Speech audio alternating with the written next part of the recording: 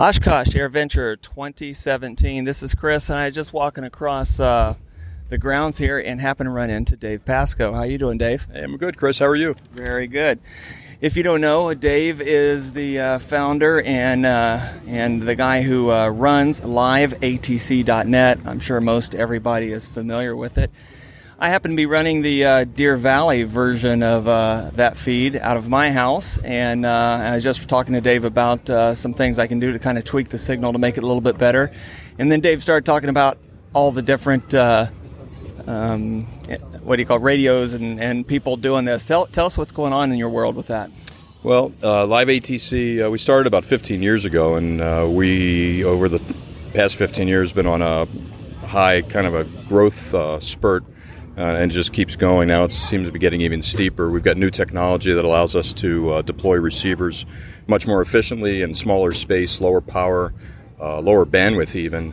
Even though bandwidth keeps increasing for the world, we keep using less of it to produce the same quality sound. So we've got all kinds of different recipes for different installations, and we're just working harder and harder to make it easier to install receivers so we can get more airports on the network.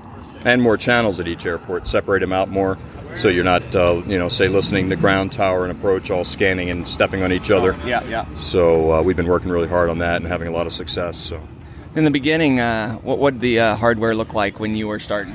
In the beginning, it looked like desktop PCs and laptops and Windows and Windows sound cards, and then not long after that, just due to a lot of limitations in Windows and how it deals with sound, we went to Linux.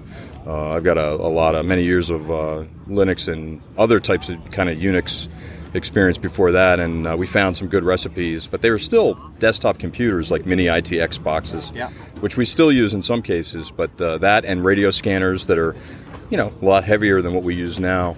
And then when the Raspberry Pi emerged a few years ago, it made it really clear that was the way to go. Still Linux, still kind of like a little embedded computer platform, and hardly ever goes down. Doesn't need updates all the time. So it doesn't download updates at 3 a.m. like Windows did long ago, and reboots itself and then reorders sound cards, and then all the channels are jumbled up. We had all kinds of, really distracting issues early on, but now, and we're also using these things called software-defined radios. They're little SDRs. They're little USB dongles for those who aren't familiar with them.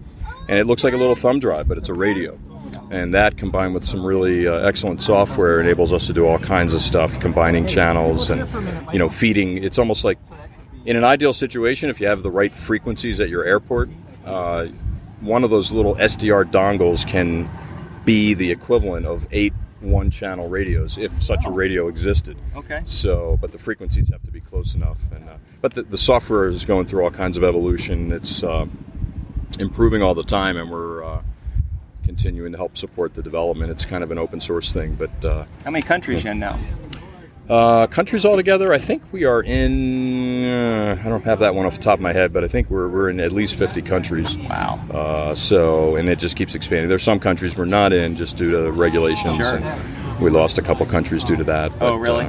Yeah, a lot of the countries, they really think that ATC communication should be secure, and they actually equate it in the laws that they have to wiretapping. Even though it's an innocent educational activity. Yeah. But what's odd about it is they'll still allow ADS-B signals to be picked up and airplanes to be tracked.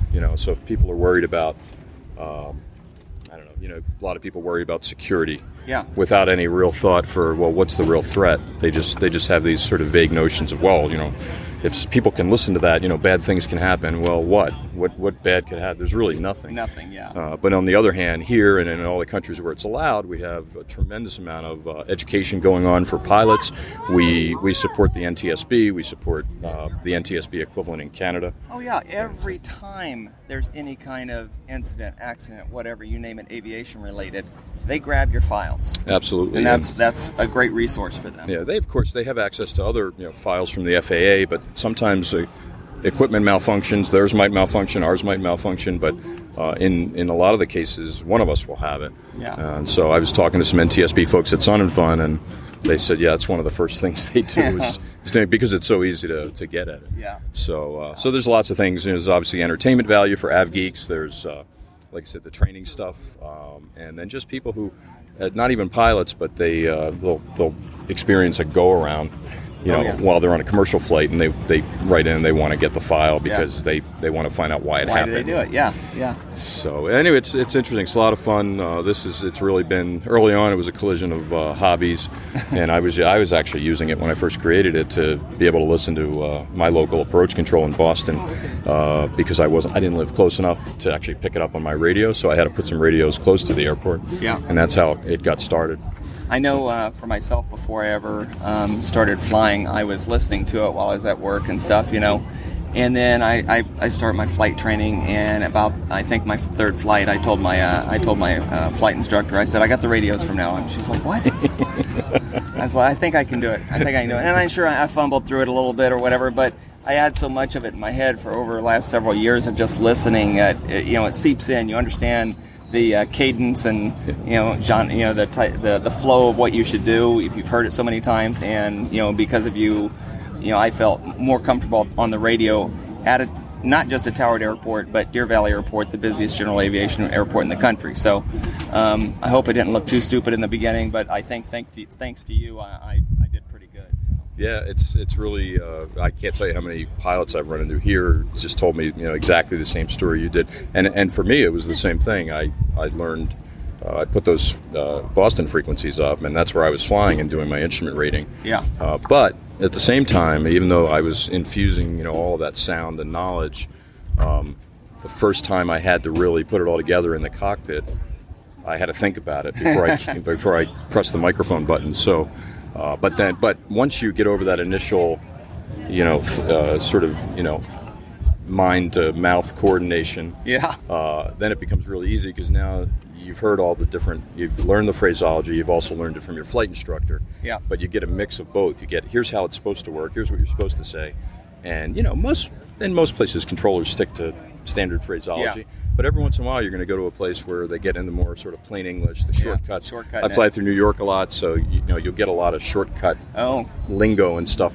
But they're all still really, adhering to just the way they do it there. Yep. So it is a tiny bit different. And in other places, it's a little bit different. And that's the cool thing. Like, if you can say you're going to take a trip to Canada, and you want to see, how things work up there, you can do that, and before you get there. So all the other things that you have to pay attention to, customs and all that sort of stuff, it eliminates one variable, for you, at least in your knowledge, and it'll make you more comfortable when you get there. So cool stuff. Yeah. Well, do you have any needs right now? Any specific airports that you've been trying to hunt down someone to take over that you want to throw out there?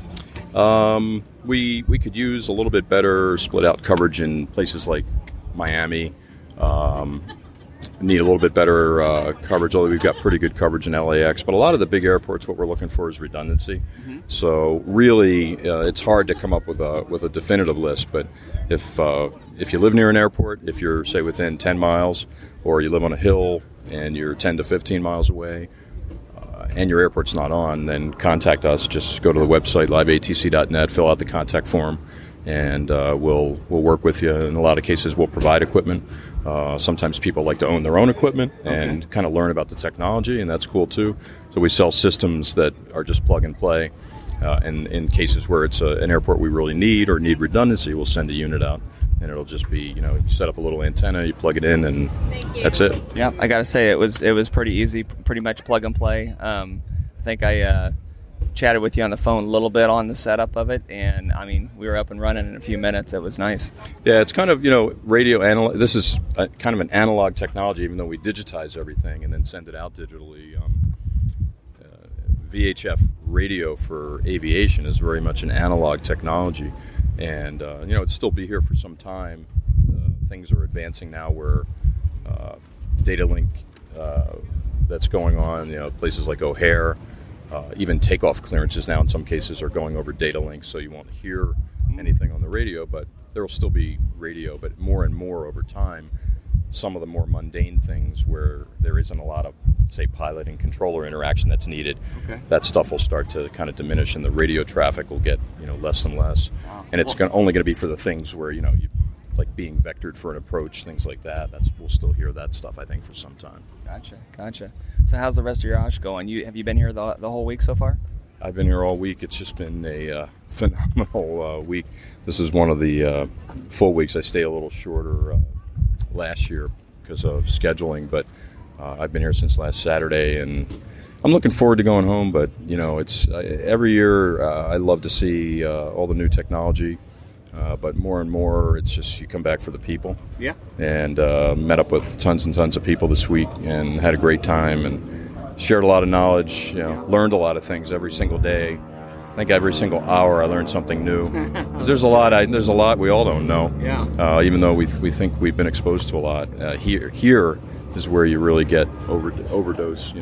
Speaking of being exposed to a lot, you're just signed up to be exposed to hypoxia. I did. So I'm going in about an hour. I've never done a hypoxia chamber. And I passed by the FAA building where they have it here a couple of times and watched people. And I think every pilot should do that, though. Good idea. We all have to be mindful of hypoxia effects, especially if you have a plane that'll get up into the altitudes where you have to worry about it. Yeah. I live in the Phoenix area, so constantly going up north to Flagstaff, Sedona. Of course, that's 7,000 feet or whatever.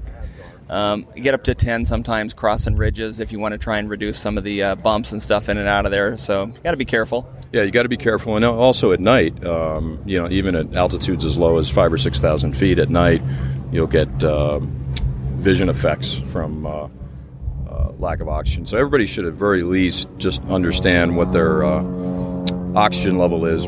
Pulse oximeter costs you like $40. Yeah, you not can, even. you can, I don't think. No, Yeah. I mean I've you can got buy them one. everywhere. Yeah. So whether you go to an aviation shop, which will probably charge you a little more. Amazon. And they're all over Amazon. Yeah. There's like at least a dozen of them on there, and Yeah. once I got one of those, it gave me a lot more knowledge. And I do have oxygen now, a portable oxygen tank that I can take if we have to go, higher, some of the higher altitudes, which we don't usually do. But Yeah. I think about it more for just having it there for night flying. Yeah, absolutely. Well, enjoy your last. You leaving on Sunday? Yeah, leaving tomorrow morning, bright and early. Okay. Yeah, I'm taking off that evening. So enjoy your last day and a half or so here at Oshkosh, and thanks for giving us some time with you. Well, no, thank you for giving us the time, and it was great to see you again, Chris. All right. Well, this is Chris for the In the Pattern Podcast. This is Oshkosh 2017. Signing off.